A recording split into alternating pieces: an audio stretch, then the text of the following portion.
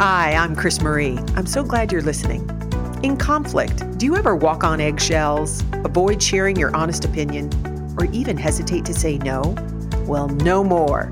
Susan and I created a Speak Up Kit just for you.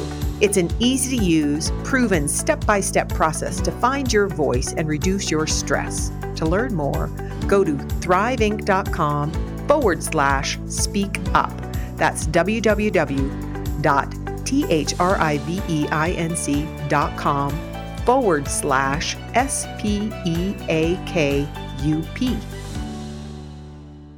Hi there, this is Chris Marie Campbell. And this is Susan Clark. And we have a special guest with us today. Maria Victoria Albina, they, is a master certified somatic life coach, UCSF trained family nurse practitioner and breathwork meditation guide, with a passion for helping humans socialized as women realize that they are their own best healers by reconnecting with their bodies and minds so they can break free from codependency, perfectionism, and people-pleasing to reclaim their joy. She is the host of the Feminist Wellness Podcast, holds a master's degree in public health from Boston University School of Public Health, and a BA in Latin American Studies from Oberlin College. Victoria has been working in health and wellness for over 20 years and lives on occupied Muncie Lenape territory in New York's Hudson Valley. Maria or Victoria? Maria Victoria. So you are Argentinian? Yes, I am. Yeah, I grew up in the great state of Rhode Island, greatest state in the Union, but I'm originally from Mar del Plata, which is about 4.5 hours south of Buenos Aires. Oh, I love it. That's fabulous. Right. Welcome. We love your focus of work, and you obviously have tons of experience in it.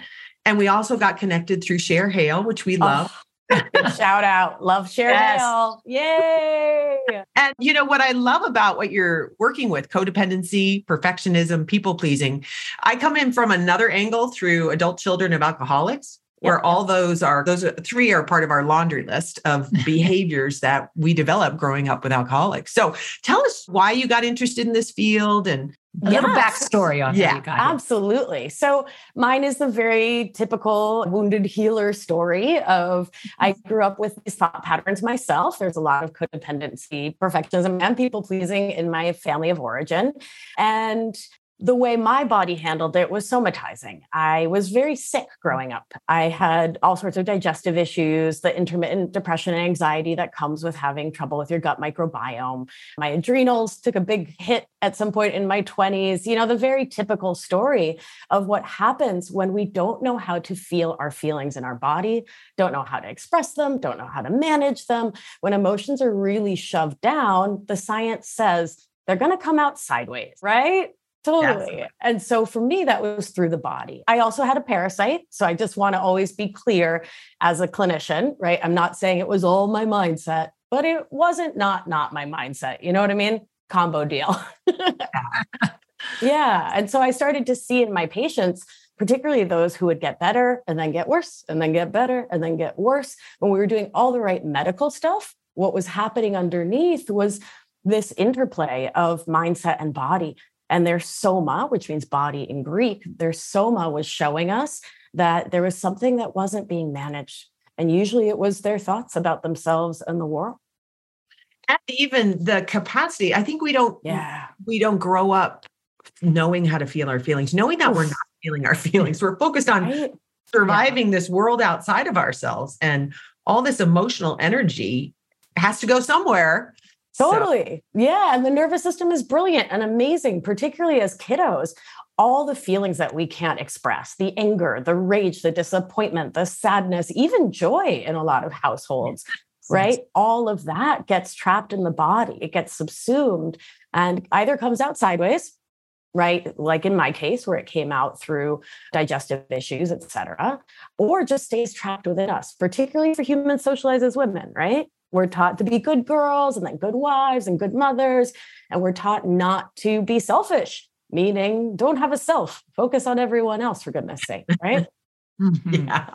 It's kind of like ignoring that whole put your oxygen mask on first. Right. Be helpful to other people. Yeah. Take care of the whole plane and then run out of oxygen for you. So how did you go through your healing journey to reclaim your own energy, your own self? Yeah. So it was a slow process. I was an autodidact, meaning I figured it out on my own. I'm a nerd's nerd. As you could tell from my bio, I love to study. I'm wicked into the science and psychology of all this. And I started back in the day before the internet, really reading books and going to workshops and retreats and sort of just gobbling up any information I could, because I knew my life wasn't as amazing as it could be. I knew that I was really trapped in a lot of old stories about what was possible for me. So I really want to give thanks to my friend Becca, who, God, like 15 years ago was like, honey, you're wicked codependent. And I was like, I do not know what this word means, but I will figure it out.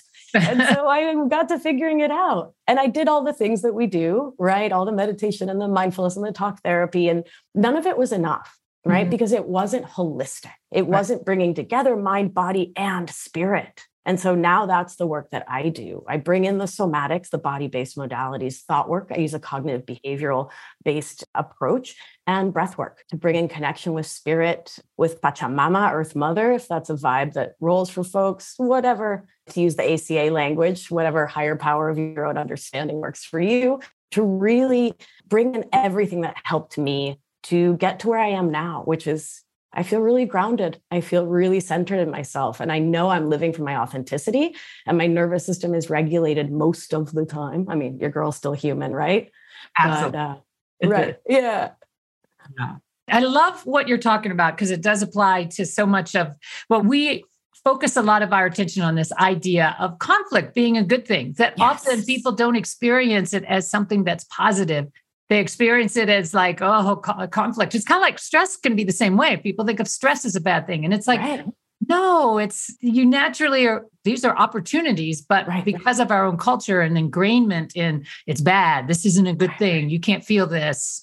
And the tendency, I think, probably more for women to, I've got to fix this and keep everything smooth and harmonize everything, which is just kind of deadly when it comes to actually having a regulated nervous system or being able to handle the conflict inside yourself when stuff is uncomfortable and you have all sorts of emotions that are good, bad, ugly, and beautiful. You kind of have to figure out how are you going to play in that field. And this very much what you're saying, I think, fits that to a T in terms of dealing with that inner conflict, but also dealing with when you have conflict with somebody else, and that it doesn't have to be painful. It's actually doesn't need to be painful, but we tend to think that way because we've learned how to avoid it. Right. And I think in there are several things. One, this society level disavowalment of discomfort. Yeah. Right. And I meditate twice a day. It's something that's really, really important to me. I sit with my girlfriend every morning and every night before bed, because discomfort can be a place for growth. Right. Discomfort is not to be avoided. And what we need to be able to sit in any discomfort, in conflict, in the expression of emotions is the capacity within our nervous system. So if you don't mind, I can nerd for a little minute. Okay, go. All right. Are your safety goggles on? We got them. You got them. Okay, great. Closed-toe shoes in the lab, please. So our nervous systems get their initial setting around what is safe and what is unsafe, ages 0 to 7. And that's when we come to understand what we can do within the world and survive, right? And so that setting is known in the literature as our window of tolerance, what our nervous systems can tolerate before they freak out. Mm-hmm. A really easy example is you're driving on I-95, which is a hot mess anyway, and one jerk cuts you off and you're like, oh, that's annoying. Another jerk cuts you off and you're like, oh, does not like it. You're getting close to your window of tolerance for jerks. The third jerk cuts you off and you lose your mind. You start honking the horn, screaming, flashing the bird. You're outside of your window of tolerance, right? Your nervous system has gotten activated into sympathetic, which is also known as fight or flight, ruled by adrenaline and cortisol, our stress hormones. And I don't like the word tolerance, particularly because women in general and folks with codependent, perfectionist, and people-pleasing habits is tolerating a bunch of BS not one of our greatest skills, right? Like it's all we do. We're like, tolerate. And then, so I like to call it our window of capacity, or even better yet, my teacher, Jane Clapp, uses the term, our window of bodily dignity. Isn't that gorgeous? Yeah. Right? So how much input can come into the system and we stay in our dignity, right? Because it is not in my dignity and my integrity to scream at people and lay on the horn or to start yelling back if someone tells me they don't like my behavior, right? And to take conflict on a 0 to 10 scale right up to 27. And so that's why it's so important to learn our own window of bodily dignity, right? And so we can understand the edges and we can expect the edges, right? If such and such happens, I am likely to get dysregulated, meaning my nervous system will leave ventral vagal, the calm, chill, cool, social connected part of us in which you're just rolling through traffic. And I'm likely to freak out. Freak out being the technical nervous system nerd term, right? Freak out or collapse into dorsal, and where dorsal is the freeze state. Mm-hmm. I'm always getting cut off. No one respects me on the highway, right? There's always conflict in my relationships. I'm doomed. Mm-hmm. So through somatic work, body-based work, we learn to regulate our nervous systems, meaning to support ourselves to come back into calm and collected so we can move through life in a way that honors our dignity and the dignity of those around us.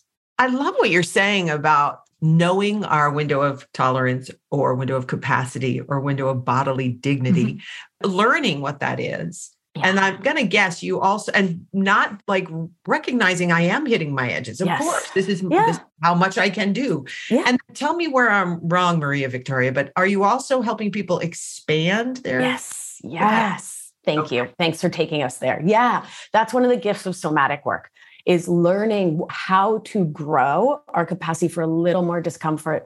My dear friend Carl Lowenthal calls it the infinite 1%, right? How can we expand it 1%? She doesn't talk about it in the nervous system work, but I bring it in here to say, if you can grow your capacity to be with yourself just 1% at a time, you make it doable. You make it functional. You make it work. One of the things that can really be a barrier to our healing is expecting ourselves to take these big leaps, right? It's like New Year's resolutions. They fail because December 31st, you're a person who hasn't exercised in a year, but tomorrow's the day, right? I exercise every day. So instead, in my work, we focus on the 1%. I call it kitten steps because a baby step is way too big for a nervous system. We take little kitten paw size steps towards change, towards expanding our window of capacity. So the third jerk can cut you off on the highway and you don't even go into judgment. You don't even go to calling them a jerk, right? You stay in equanimity. You stay in patience, in acceptance of what is, which doesn't mean condoning. It doesn't mean saying, oh, it's fine for people to cut me off, right? We're not doing tolerating here, but we're accepting life on life's terms and we're staying present within ourselves. Because presence is the answer to all of these questions. How do I set boundaries? Come back to presence. How do I hold my boundaries? Come back to presence. How do I live outside of resentment, right? And in acceptance and love, come back to presence, right? Meaning a grounded awareness with, of, and in yourself. Mm-hmm. I was thinking for our listeners, because people may not have any kind of connection to this. Yeah. Is there, like I was thinking about even giving them a felt sense of what presence, or even what's one thing they could do to expand their somatic experience, grow that capacity. Yeah. So I'd love to lead us in a very short guided meditation. I'll take it. Okay. Yum, yum. All right. So my loves, if you are not driving, if it is safe, I want to invite you to close your beautiful eyes or simply lower your gaze. And I want to invite you to get present in your body, to attune to your breath. Doesn't mean change it. Just to come into conscious awareness of the way you are breathing and the way you are being breathed. Allow yourself to connect in with your body if it feels safe. And if going inward doesn't feel safe, connect with the edges of your body where your body meets the world. I'll invite you to bring to mind a safe and beautiful moment. The first time you saw your baby, your puppy. The last time you saw your best friend, or a field of sunflowers, or your favorite dessert. Make it easy. and allow yourself to think about that moment of pure, simple, easeful joy. Now, to bring that into the body as a felt experience, ask your body what it feels like to be you, alive and present in that moment. Our brains are an important part of this process as we shift from a mind-based life to living our life through our hearts. So let your brain tell the story. Holding that baby, that puppy, that dessert, I felt a warm flutter in my heart. Ask yourself what color that energy is. Does it have a weight? Is it heavy? Is it light? Is it vibrating? Is it still? Does it have a color, a texture, a temperature? Let yourself truly paint a picture of the felt experience.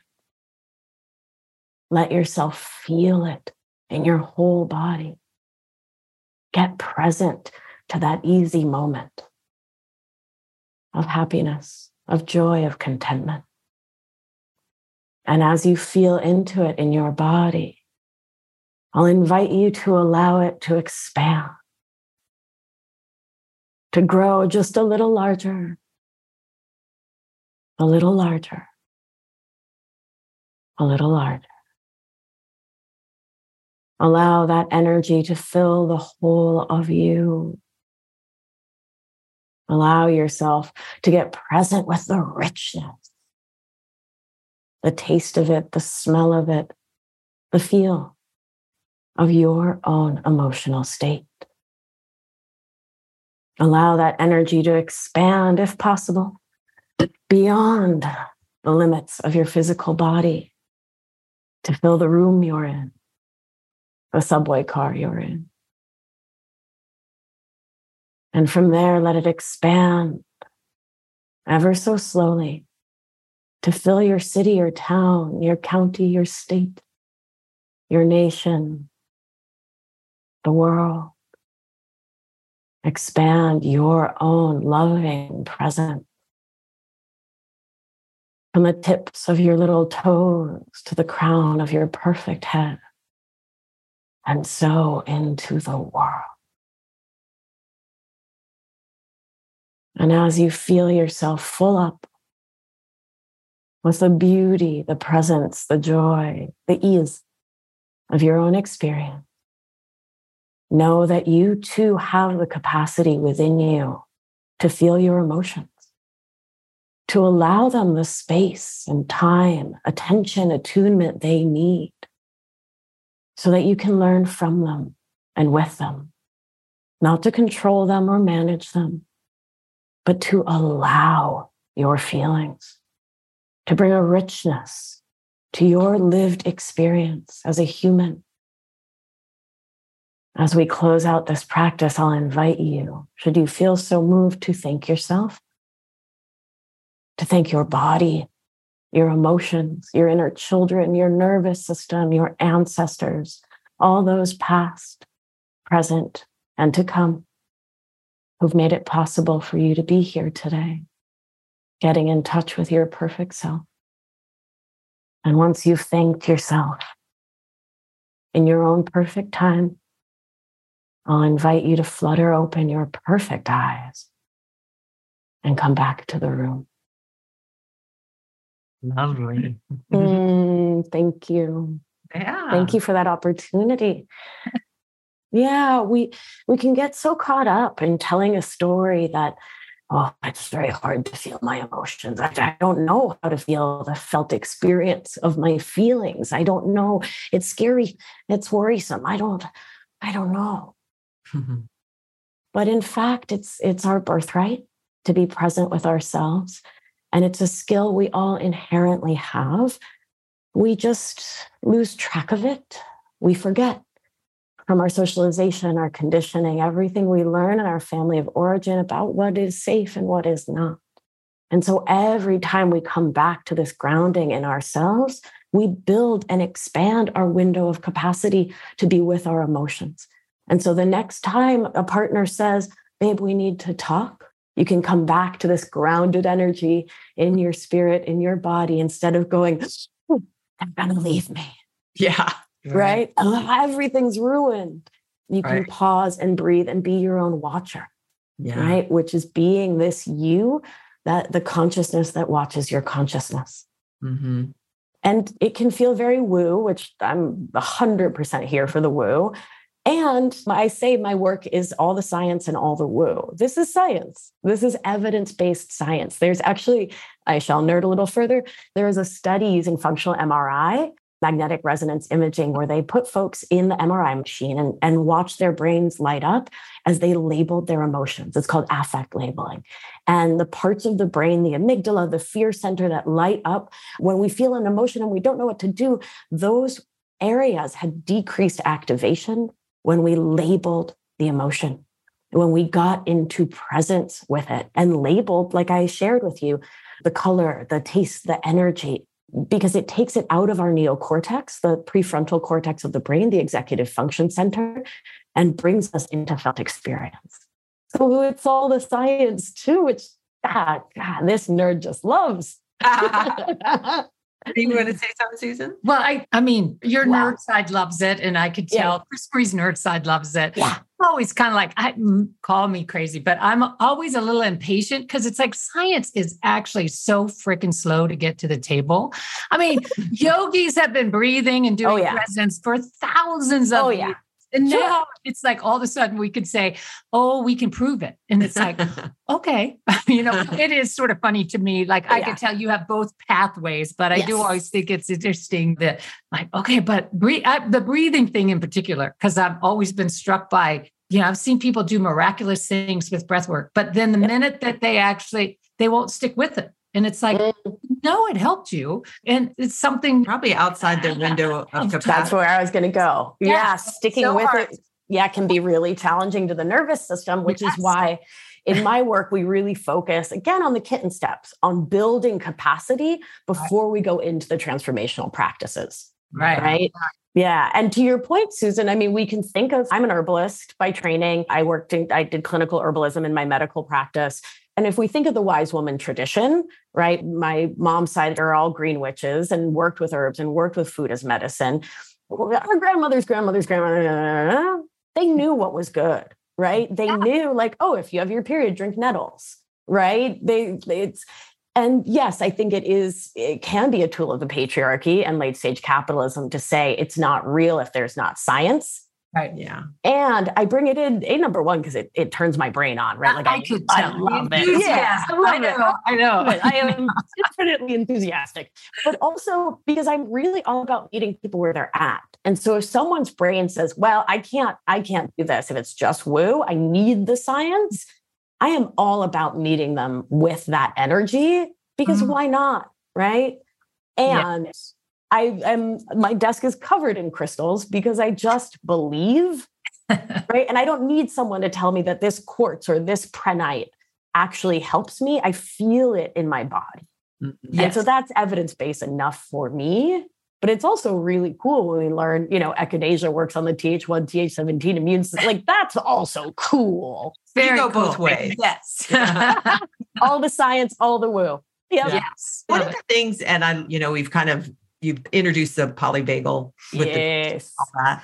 But the trickiest part in my own recovery has been because of my window of capacity was to focus and make my world safe by pleasing everybody else. Sure. The coming back and staying inside myself. Yeah. And that is my shorthand is stay with me. Stay with me. Oh. Because it was such and it can still be a habit to leave and then to come back and just feel my feet and my seat. Yes.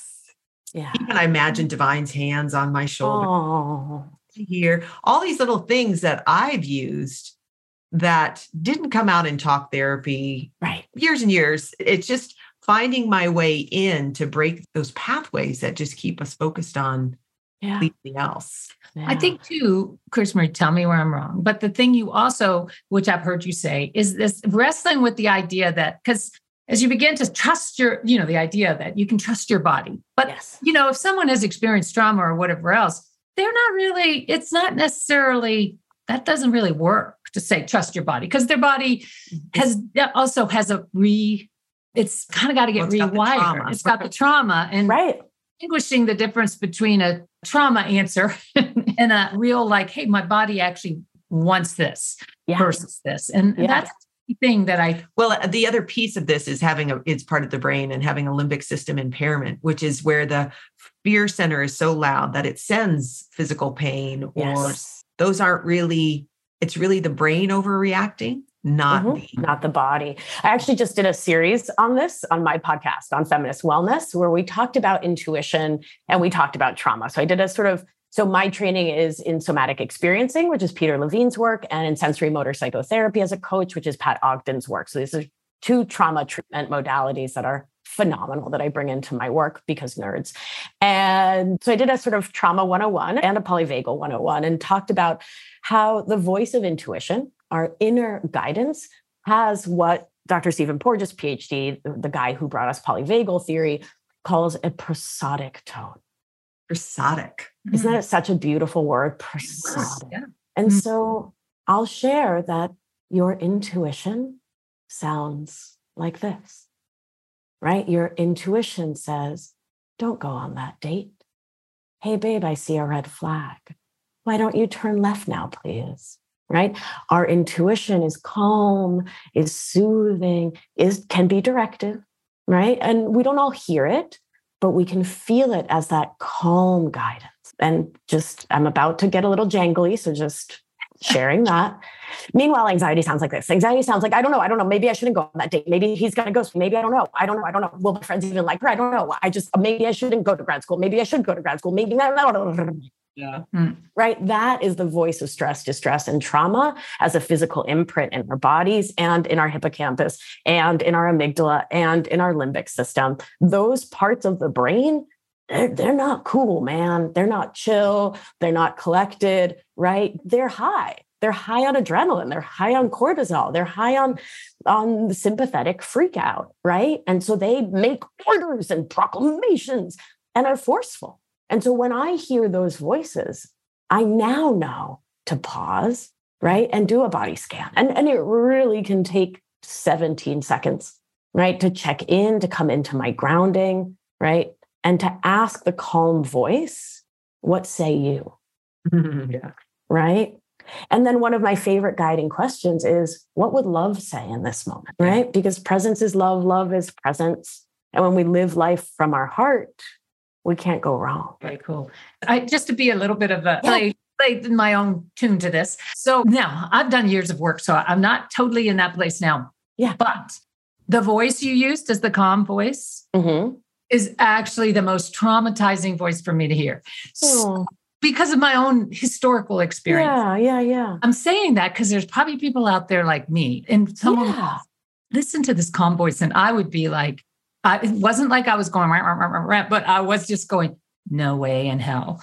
Because in my own life, that was the voice. I used that. So I also want to say, I loved it when you changed it to what would love say, or what is, like, I work with horses. So, that's the path that I can use, but it can't, because as soon as I put it in a voice, it gets screwed up in my own little system. And so the idea of a heartbeat, or the idea of something that, what does the heartbeat say? What is the, I imagine you probably feel like that too. So, yes, but I just say it because, there's some odd ducks out there that have the also not so odd, right?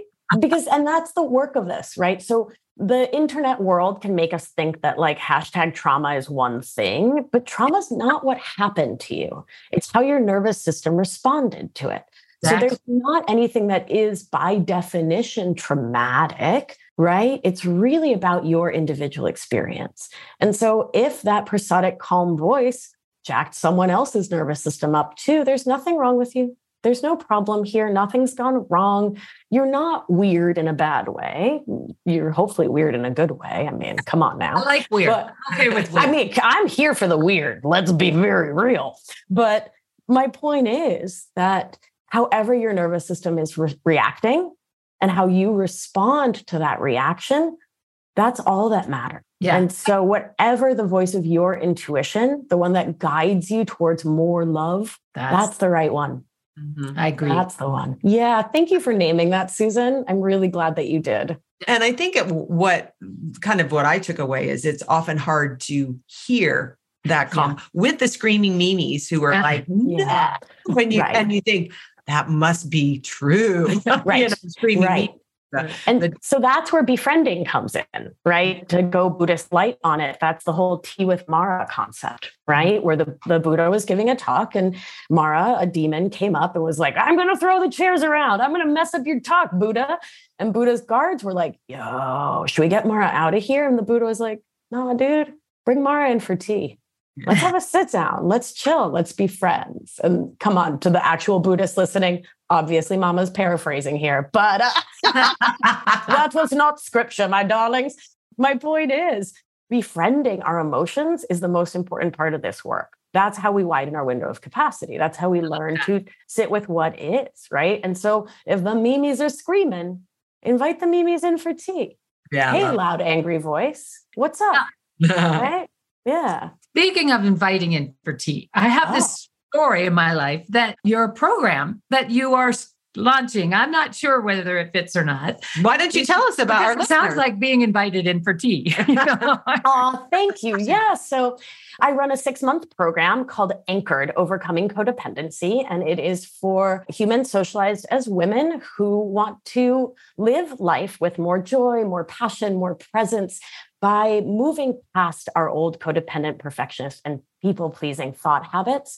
We bring in all sorts of somatic practices. We really focus on stepping into greater presence. And because the mind is infinitely important, using thought work and breath work in a really holistic model. So when I practice medicine, I practice holistic functional medicine. I wrote prescriptions, I ordered labs, but I also brought in herbs and supplements and nutrition because the whole animal matters. And like we've been talking about, when we're just addressing these things using one modality, just talking, just feeling, just yoga, just meditating, we never really get to the root cause.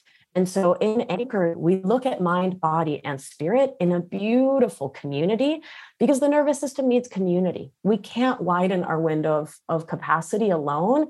We need to bounce it off other people. We need to co-regulate our nervous system with others. And that's what we do in Anchor. When does it start, or where people find out more about it? Yeah, absolutely. So you can head over to victoriaalbina.com/anchored to learn more. Okay. And we'll make sure that's included in the transcript so people can get to it. So Thank you. love it. This has been just so neat. I love the work you're doing. We totally endorse it, believe in it. And the idea of increasing our window of capacity or bodily dignity and growing your grow your capacity to be with discomfort, not trying to get rid of or avoid discomfort, which I do think is a societal message. Big issue. Yeah. And I love that notion because I really do believe you really can't heal. Like the whole thing about trauma is it is an act of separation. So the idea that you're not going to heal it alone in isolation, it really needs community. I just think that's a great pathway. That's what's fun about doing these podcasts with people like you, because you're part of a broader community that we really appreciate. Mm-hmm. So thank you for taking the time to be with us. Yeah, it has been such a pleasure. Shall I tell the good people where to find me? Absolutely. Yes. Beautiful. So you can follow me on Instagram. I give good gram at Victoria Albina Wellness. My podcast is called Feminist Wellness. It's for free every single Thursday. We talk about the problems and we focus a lot on the remedies. So you can get a lot of free support right through the program. And if you head on over to victoriaalbina.com, right at the top of the page, you can grab a suite of free meditations, inner child meditations, nervous system orienting exercises for free because I love you. And you gave us one on this podcast. So that's so fun. Okay. Thank you. And until next time. Yes. Thanks for joining us. We hope you found today's episode valuable. We know you're busy, and we want to make it easy for you to understand how conflict may be showing up in a way that's impacting your team negatively. We recorded the first 3 chapters of our book for you to listen to for free. Get your free audio sample at thriveinc.com/free sample. That's THRIVEINC.com/FREESAMPLE.